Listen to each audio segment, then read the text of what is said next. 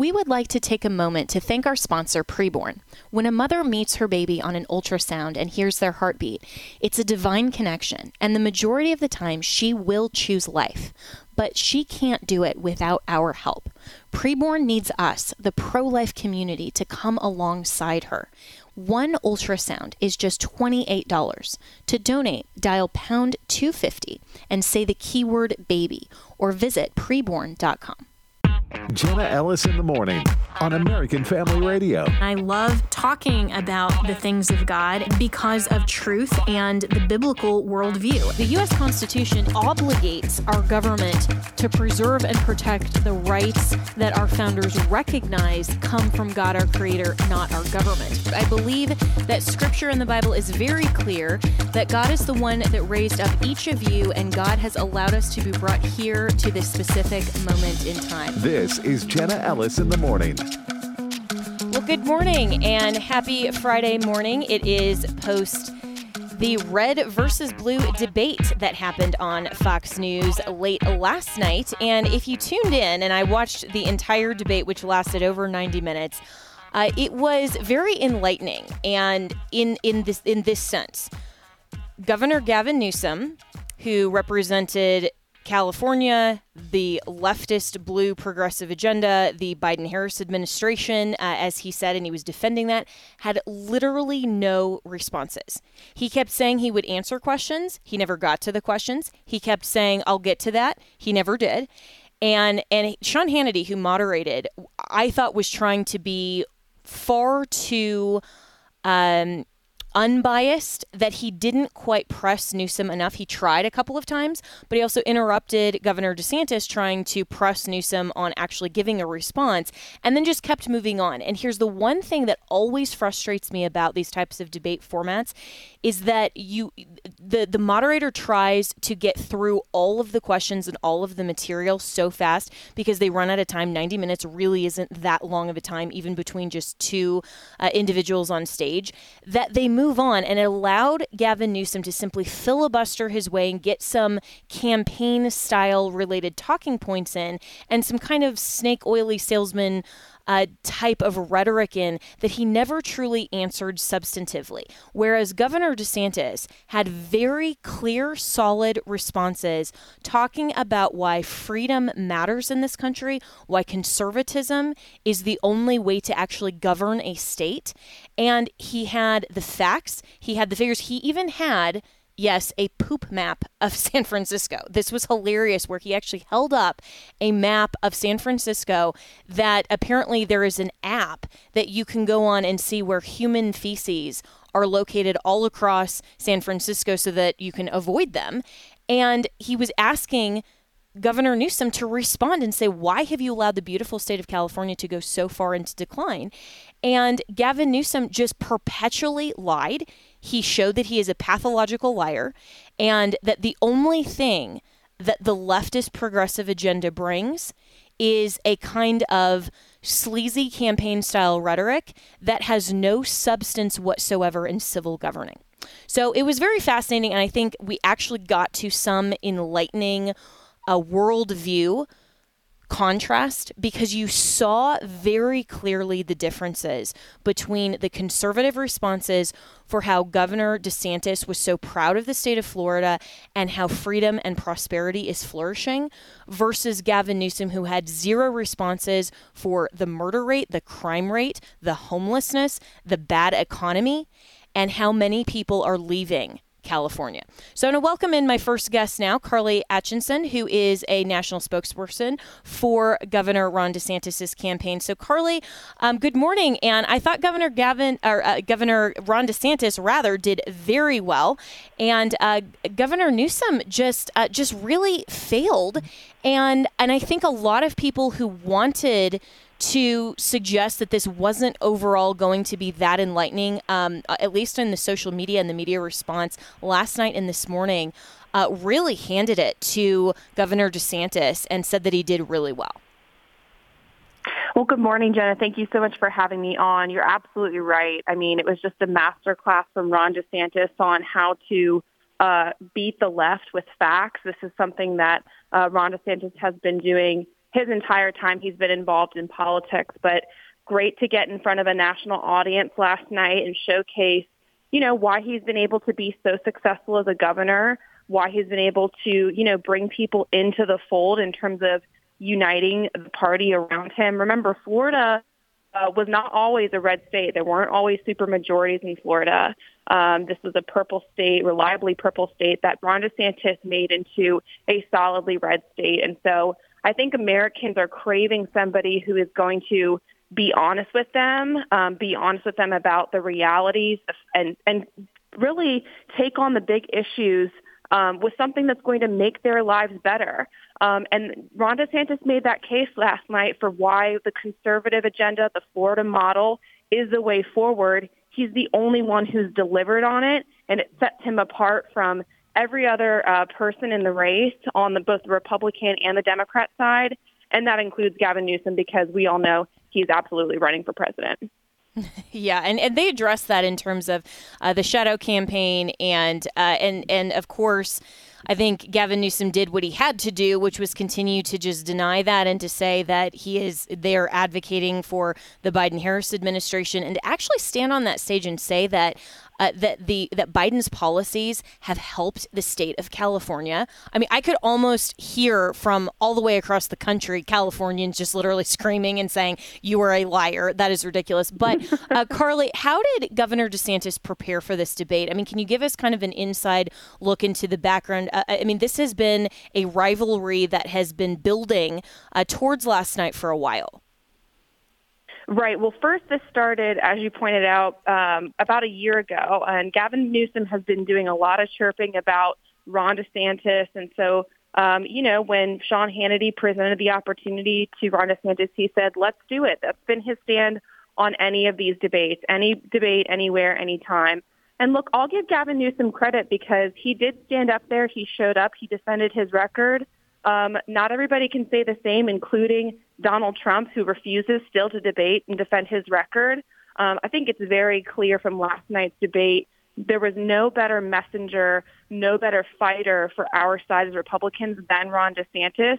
And I think maybe for a lot of people, they're starting to see Ron DeSantis not just as governor of Florida, but as president and as somebody they can get behind and see leading the country on the path of the Florida model, taking that model, taking it to the White House and all across the country. And it was laughable to watch Gavin Newsom give Joe Biden an A for his execution as president of the United States. Everybody knows that that's a lie. The economy is worse than it's ever been. No matter how many times the press secretary stands behind that podium and says prices are down, that's not the reality on the ground. Americans are feeling the pressure from inflation. When they talk about how many jobs they created, those are jobs that they all destroyed during COVID.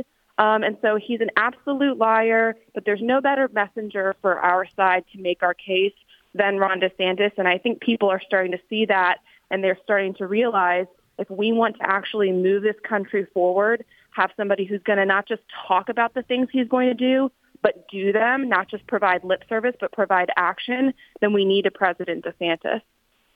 Yeah, and Carly, I think that that analysis is totally true, that they're seeing, voters across the country are seeing the clear contrast between the two fundamental ideologies of the purpose of government. And the purpose of government either being to control, like the left wants to do, and to shut down on a whim, to use emergency orders out of their legislative purpose, to continue to not clean up their states, address any of these issues unless, as Governor DeSantis pointed out, the president of China visits, and then that's okay.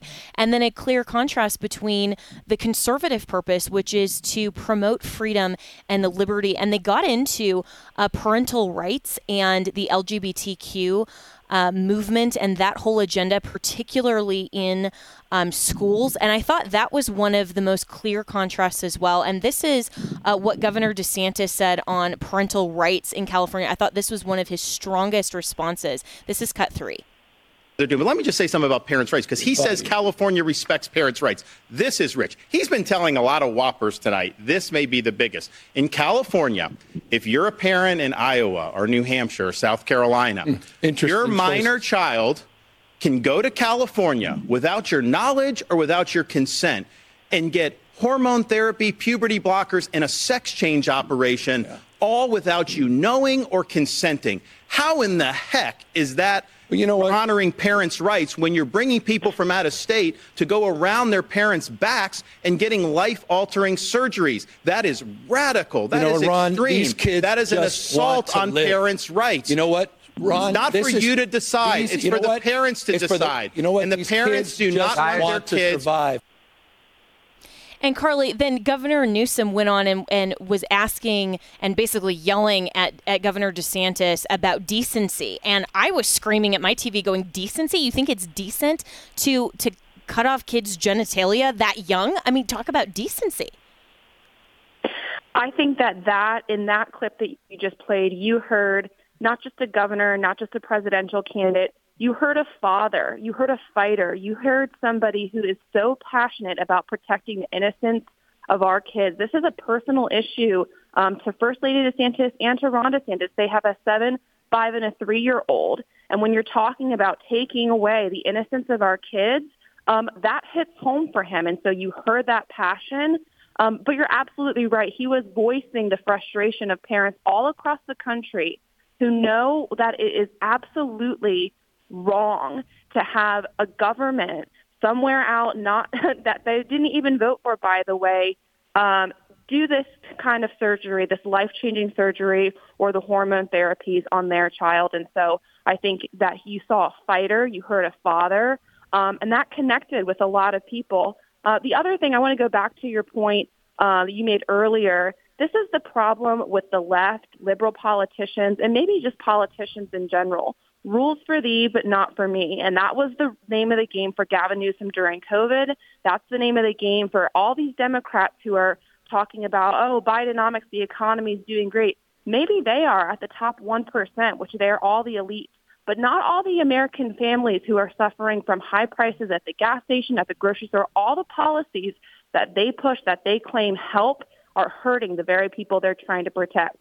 And meanwhile, as Gavin Newsom exemplified during COVID, he had lockdown mandates, and he went to the French Laundry, a nice restaurant in L.A., and Ron DeSantis pointed that out last night. So that hypocrisy, people are sick of it. They're fed up of being told what to do by the government, and then their government playing by a separate set of rules. And so, Carly Atchison, in the last few minutes I have with you, obviously last night was very important for Governor DeSantis in terms of getting his message of strong conservatism, his leadership in the state of Florida, to have the Florida blueprint go nationally for his presidential campaign. Did he accomplish in front of the American people in that type of format, contrasting that to the prior GOP debates, where he basically mostly agrees, or at least more so than Gavin Newsom, with the people on the stage? Did he accomplish what he needed to in front of that audience to propel him forward in the presidential primary? I absolutely believe that he did. I think most Americans who watched believe that he did. He's had strong debates throughout this entire primary. But at the same time, this was a unique circumstance where you had right versus left. What is the future of America? Are we going to go down the path of further decline because we're going to let the government just continue to run our lives and make decisions for us? Or are we going to go down the path of individual liberties, freedom, and electing somebody who is going to trust parents to make decisions for their kids, bring back the middle class, revive the American dream? And so that was on clear display last night. And it wasn't just lip service and talk. It was facts. Governor DeSantis was able to point to his record and make his case for why he's going to be able to go into the White House on day one, serve for 8 years, and get all of these things done. And Americans are craving somebody who is actually going to deliver on the things that they promised and going to make their lives better. There's one person who's been able to do that and who can do that, and that's Ron DeSantis. I think he made his case last night. Well, Carly Atchison, thanks so much. And I agree with you. I think there was also a clear contrast between what was spoken last night versus some of the rhetoric from the Trump campaign that is basically a personal revenge tour that has been more the messaging from the Trump campaign rather than Governor DeSantis, who is saying this is what I'm going to do for America and to genuinely solve the problems of concerned parents.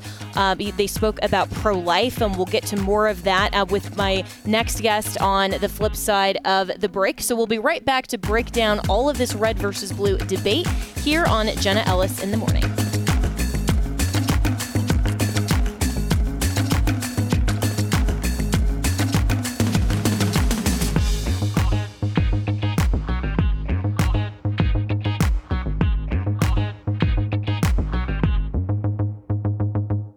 Finally, some good news. Because of you, Preborn has rescued over 44,000 babies this year alone. Right now, thousands of mothers are awaiting birth of their precious babies, and thousands upon thousands of babies are taking their first breath. Since its beginnings, Preborn's networks of clinics has rescued over 270,000 babies. That is a miracle. The overturning of Roe v. Wade only made the left more ravenous for the blood of the innocent. So now we need to be more passionate to save babies. Thanks to Preborn, we can do just that. For $28, you can empower a mother to choose life. Once she sees the precious life growing inside of her and hears her baby's heartbeat, she is twice as likely to choose life. And right now, through your match, your gift is doubled. Please give your most generous gift that will go 100% toward life. Just dial pound 250 and say the keyword baby. That's pound 250 baby, or go to preborn.com. That's preborn.com. Welcome back to Jenna Ellis in the Morning on American Family Radio. I was talking to a fella who had made the move from California to Florida, and he was telling me that Florida is much better governed, safer, better budget, lower taxes, all this stuff. And he's really happy with the quality of life. And then he paused and he said, by the way, I'm Gavin Newsom's father-in-law. That was Governor Ron DeSantis in one of the great moments defending the conservative record out of the state of Florida, contrasting that to the decline that we all have observed, regardless of party, regardless of partisan politicking. We all know the differences between the ideological underpinnings of the governance of California versus Florida, and that those policies in California are simply not best for human flourishing and for freedom and the liberty, parental rights, for freedom of speech, for any of these rights that are protected by the government or that our Constitution actually obligates our government to protect. And that contrast was on display last night in the red versus blue debate that was moderated by Sean Hannity between Gavin Newsom and Ron DeSantis. So I want to bring in my next guest, my good friend Bill Mitchell, who is supporting Governor DeSantis for president, and he is a conservative voice. He's the CEO and of YourVoice News and has a really great program there. So, Bill Mitchell, overall, what did you think of the debate and your thoughts across the over 90 minutes? Yeah, hey, Jenna, good to see you. This was an epic performance by Governor DeSantis, which was completely unsurprising to those of us who know him and follow him. He is an intellectual juggernaut. He can give an entire 1-minute speech just off the top of his head. He doesn't even need a teleprompter. But I think what was so startling about this was not just your typical cult of personality, thing versus Trump, versus DeSantis, but this was really red versus blue. This was a battle of ideas about, where is America's future? Is America, future on the red side? Is it on the blue side? I think DeSantis made an excellent case for why his policies out of Florida are better than Newsom's policies out of California. And nothing demonstrated that better than the hilarious poop map out of San Francisco, and to which was amazing to me that when Governor DeSantis held it up and said, listen, this is a graphical representation of the human feces that is, littering the streets of San Francisco. And Gavin Newsom actually smirked and laughed and smiled at that. So I think that really was very representative of the dark heart of the left, that they really don't care about our values and our decency as Americans. All they care about is their liberal agenda. So I thought this was a tour de force. Mark Levin came out and said, this was an epic beatdown by DeSantis over Newsom. I think he went on all the points. And as I looked at the criticisms across the media of DeSantis, really nobody was criticizing anything DeSantis said on substance. They were talking about, well, he smiles funny. It's like, listen, if that's all you've got, that you don't like how he smiles, then you're losing this argument. Yeah, well, at least he didn't have the lying smirk of Gavin Newsom, who came across as, this really slick politician. And in fact, DeSantis called out Newsom for being a slick, slippery politician and lying to Americans. Listen to this. This is cut 7. That's you supported Obama's reforms. Those are facts. They're just simple facts. The fact that your greatest contribution, Ron, to this debate is shooting people with backpacks. I don't mind. That's so inhumane. I don't mind him lying to me. Ron. I don't mind Gavin lying to me, but I do mind him lying to you. He is sitting there saying that Joe Biden is willing to solve this problem. Is there anybody out there that actually believes this? Joe Biden created this problem. So if he's willing to lie to you about that, he's lying to you about all these other facts and figures, about all this other stuff. He's just throwing stuff out to see what sticks against the wall. This is a slick, slippery politician whose state is failing. People are leaving his state, and he's trying to run interference for his failure. And Bill Mitchell, I thought that was also one of the strongest points that Ron DeSantis said, where he said, I don't mind if he's lying to me, like I can handle it, but I do mind that he's lying to you. And that was all that Gavin Newsom did. I mean, even with the facts that were displayed on graphics from Sean Hannity that were well sourced, Gavin Newsom just ignored that and just said, oh, well, that's false. That's false. I reject that, and had no sources to back up anything that he said, and just spouted this nonsense that Ron DeSantis just called him to the mat on, and I loved seeing that clash. Yeah, DeSantis was bringing the receipts all night, literally.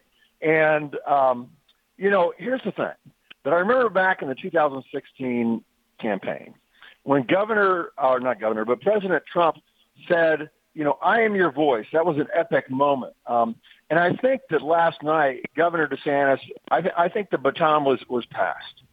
The Governor DeSantis became our voice to stand up for America's conservative and moderate values in America. And, one moment that's not being talked about that much, but I think was a real head-nodding moment, was when he brought up, showed the picture of the a cartoon book or comic book that was being peddled in elementary schools that was promoting the gay lifestyle, and very graphically, very X-rated, where it couldn't even be shown on TV. And, he was talking about parents' rights and so on and so forth. And I think all across America that there were lots of parents sitting in the living rooms nodding their heads yes. I call it a head-nodding moment, where people are listening to someone and almost involuntarily, okay, I get that. Yeah, I get that. And people forget that with these polls that have Trump so far ahead, these preposterous polls, that, half of that support in those polls is looking for an exit ramp. He's only about 20 or 25% committed core support. The rest of the people, it's all name recognition. It's all, I'm not engaged yet. Yeah, I feel bad for the guy. I've got some mold with the guy. Sure, he's my guy. But these people are looking for an exit ramp. And I think that last night, Governor DeSantis gave people an excellent reason to take that exit ramp and to vote for him instead of Trump. And Bill Mitchell, I think that that's an interesting way to put it in terms of passing the baton. And I think that for those of us, and, myself personally included, my listeners know that I support Governor DeSantis. And I do think that personally, he is the best choice in terms of a candidate for a primary because of all of the reasons that we're discussing. And it's not that that we're not appreciative, you and I and those who support DeSantis, of everything that President Trump did from 2016 through the end of his term. It's that we want to carry that forward into the future and see that the future is with the younger, courageous leader that is Governor DeSantis. And I think that really is a very excellent way to put it in terms of passing the baton, because one of the things that was very clear last night as well was that these two governors really are the futures of their individual parties, because they are the ones who are leading their respective states.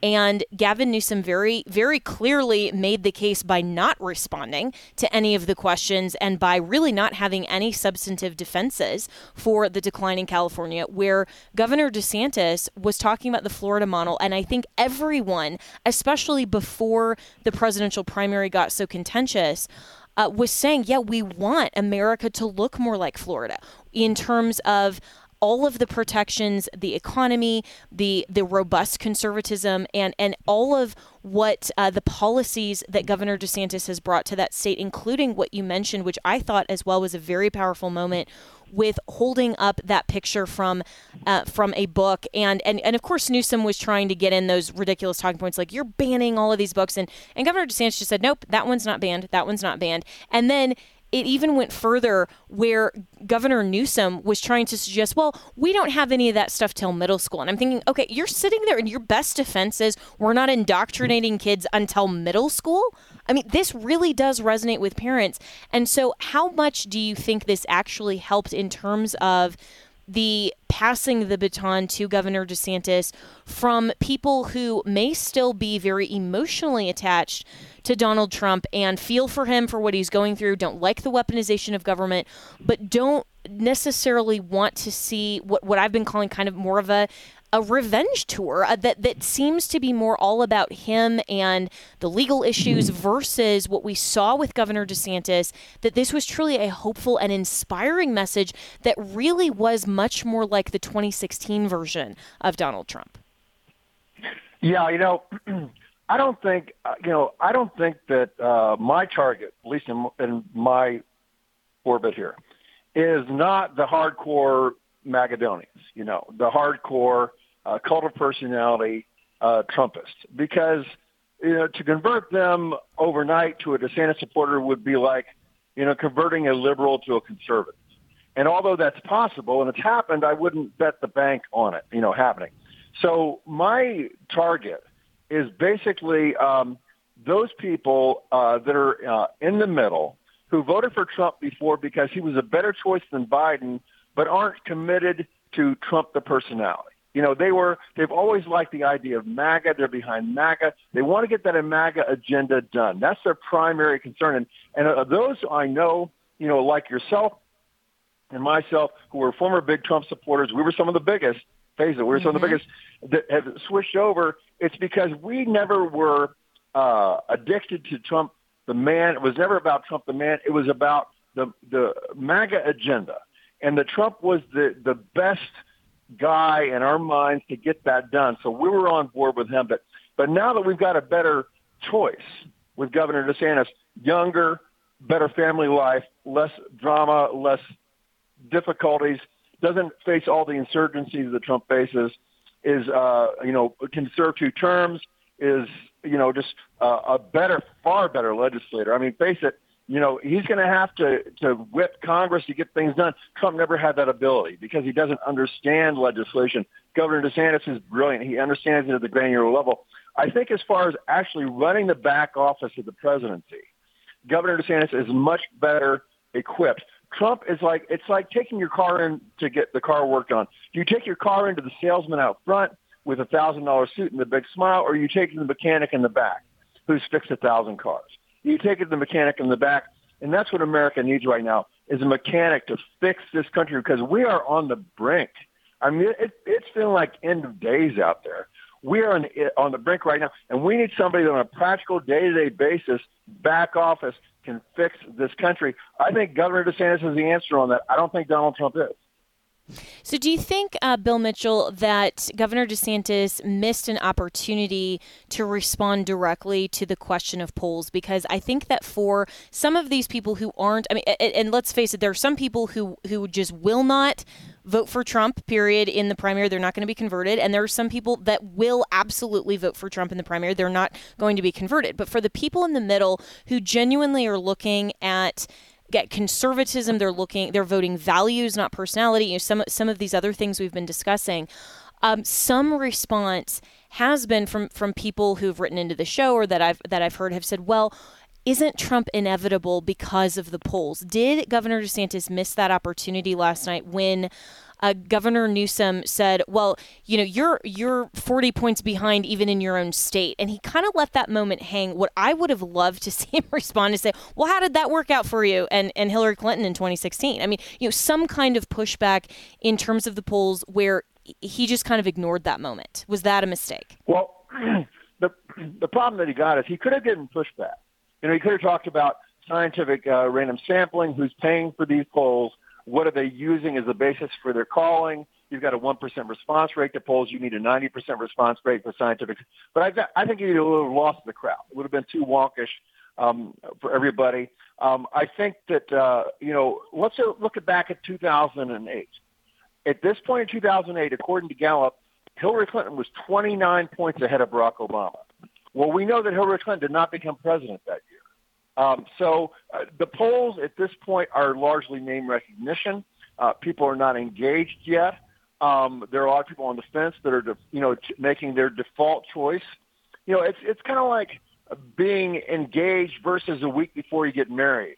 You know, you can say, yeah, we're engaged, we're making the wedding plans and stuff. But when it comes down to like a few days before the marriage, all of a sudden it's like, my God, I'm really going to do this thing. You know, do I really want to do this?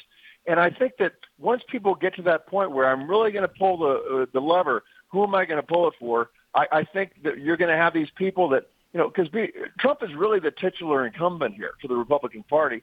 Most people consider him the incumbent.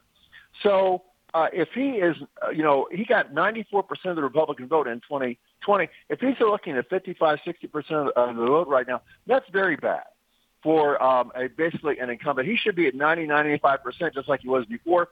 So you have a lot of people that are really looking for an exit ramp. They just need a reasonable opportunity.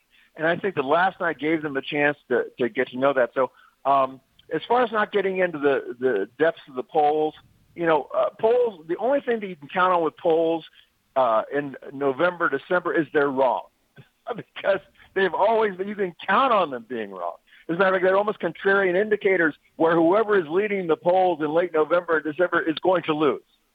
So I think those will turn around. I think that we'll see a major shift probably about 2 weeks out from Iowa, because none of these pollsters want to miss by 30 points in Iowa. It'll probably be a single digits, maybe a 5-point race, just like it was with Trump and Cruz. And Trump went into Iowa with a 5-point lead, and Cruz won by like 3 or 4 points, though. So Iowa is almost impossible to poll because you only have 25% turnout there. And it's a caucus, and you have peer pressure and all these different things. And DeSantis has got tremendous ground game, and Trump doesn't, and that's what it's all about. So I think that Governor DeSantis, once he wins Iowa, and I believe very strongly that he will, I think that it's going to turn this whole race on its head. And like I said, Obama was trailing Hillary badly, 29 points, across the board. He won Iowa, and then it all turned around. I mean, look at the RCP average. Look at before Iowa and after Iowa, completely different race. And I think that's what we're going to be looking at here as well. And Bill Mitchell, you spoke about messaging as well, and how those who are, the reasonable conservatives and who are values voters are looking for that alternative. And, you do have the 100% name recognition of Trump. And last night gave a clear contrast between not just red versus blue, but also some of the messaging. I think that was a very clear contrast in terms of what people maybe haven't heard yet from Governor DeSantis, and seeing his actual plan, seeing his defense of conservatism. But one thing that I think is really interesting is that not a lot of people seem to actually be hearing or recognizing some of the messaging from the Trump campaign that is, quite frankly, very vulgar. and very sexually explicit. Very isn't it weird? And it is. And I want to just read this really quick in just the last couple minutes I have with you. I mean, last night before the debate, the spokesperson for Trump's campaign tweeted, "Ron DeSantis is thirsty AF," and we all know what that stands for. I'm not going to repeat it here.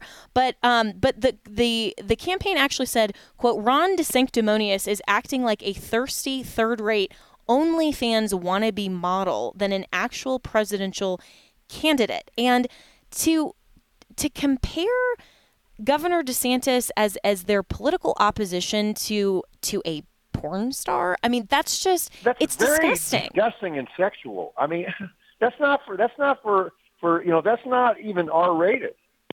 I mean, that's not for public consumption. It was weird, I really thought so too, and I think that a lot of the people who are voting for right now, or who are supporting President Trump's campaign, and they're talking about the America First agenda, the MAGA stuff that we all still support. I wonder if a lot of these voters are actually seeing what the campaign advisors like Roger Stone, who called Casey DeSantis the C word on social media, some of these, and for Stephen Chung, who's actually a spokesperson of Governor DeSantis, or for Donald Trump, saying this about Governor DeSantis, using this type of vulgar rhetoric. That really should, I think, resonate, especially with the evangelical base that wants to return to a moral premise and who has voted our values over the last, as long as we could vote. We voted our values and hoped that in 2016 Donald Trump would rise above his past. But we're seeing that this type of rhetoric and vulgarity and sexuality isn't just in the past anymore. This is upfront. It's brash. It's vulgar, and I think, quite frankly, disgusting, and has no place in political campaigns, and certainly not on a presidential level. But Bill Mitchell, really appreciate your time, and we will be right back with more here on Jenna Ellis in the Morning to break down the red versus blue debate.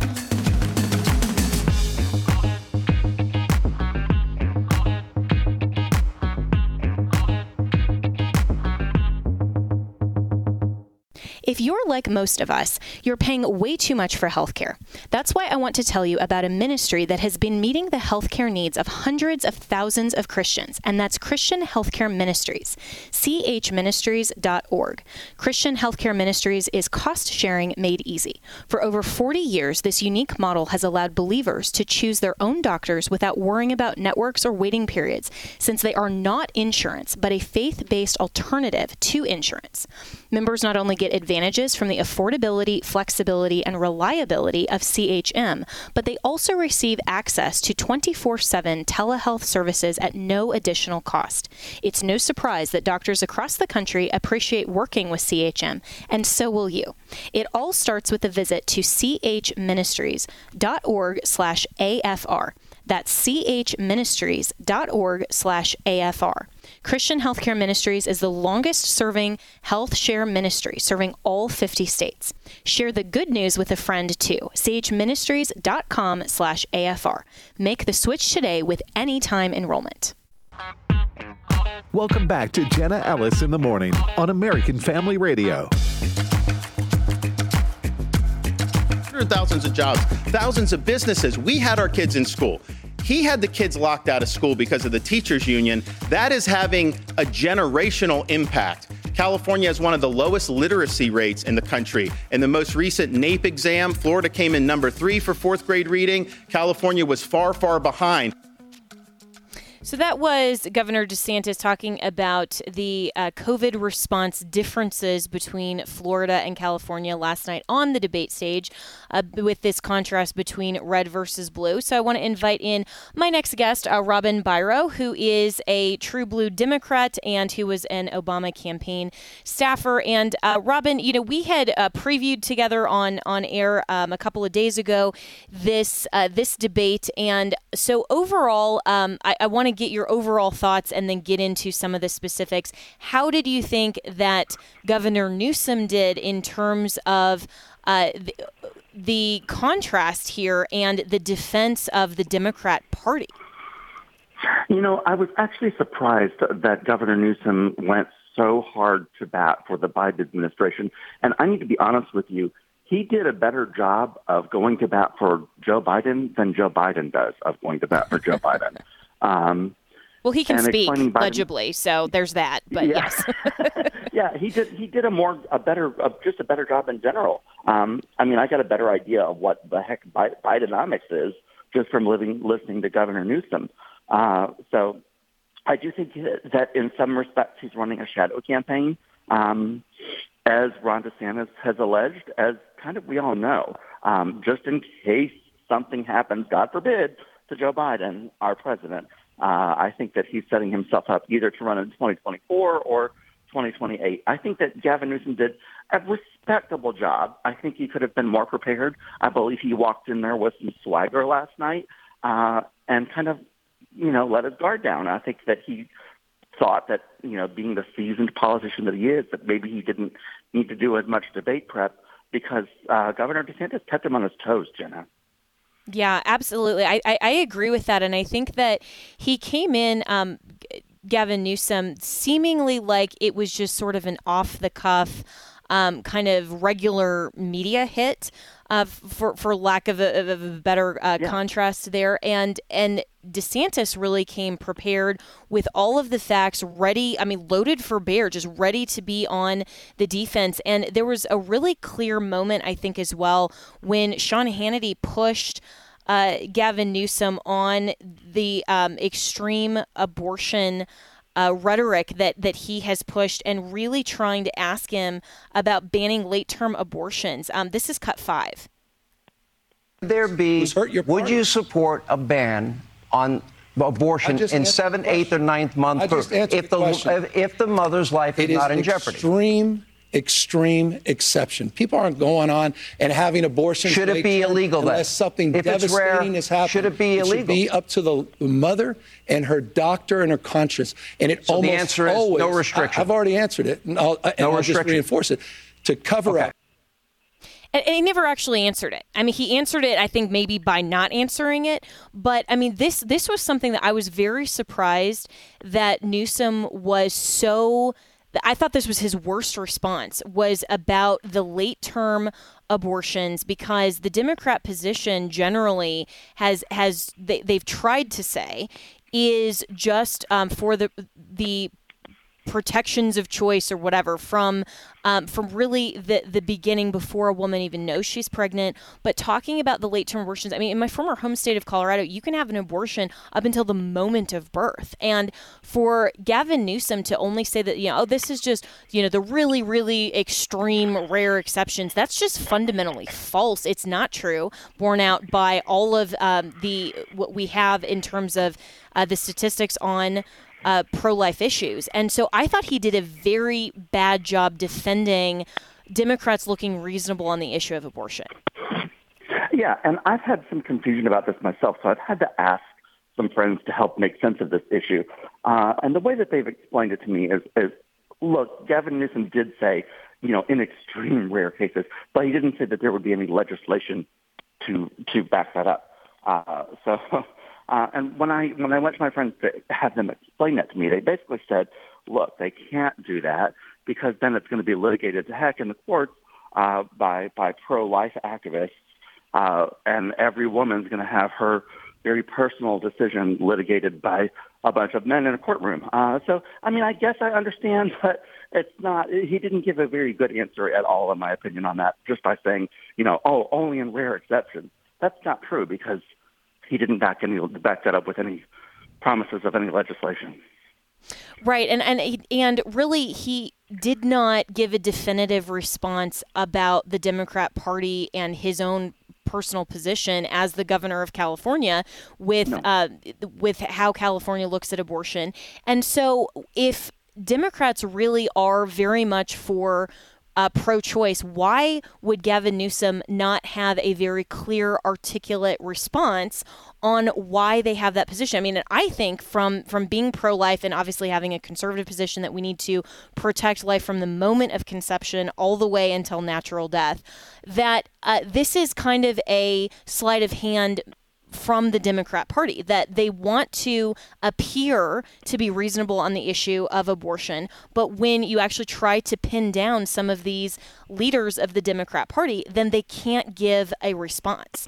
And that was also true for the COVID issue as well. I mean, I thought that Gavin Newsom, for a lot of these things, he didn't have substantive responses for his own policies. All he did was turn around and attack Governor DeSantis. And a lot of it was just with lies. I did not think that was very effective. Did you? Yeah. Let me take the COVID part first. He did just attack Governor DeSantis on COVID based off of his own record. And for the audience, what he basically alleged was that Governor DeSantis was very strict on COVID lockdowns and COVID procedures until it became unpopular, and then he changed his opinion.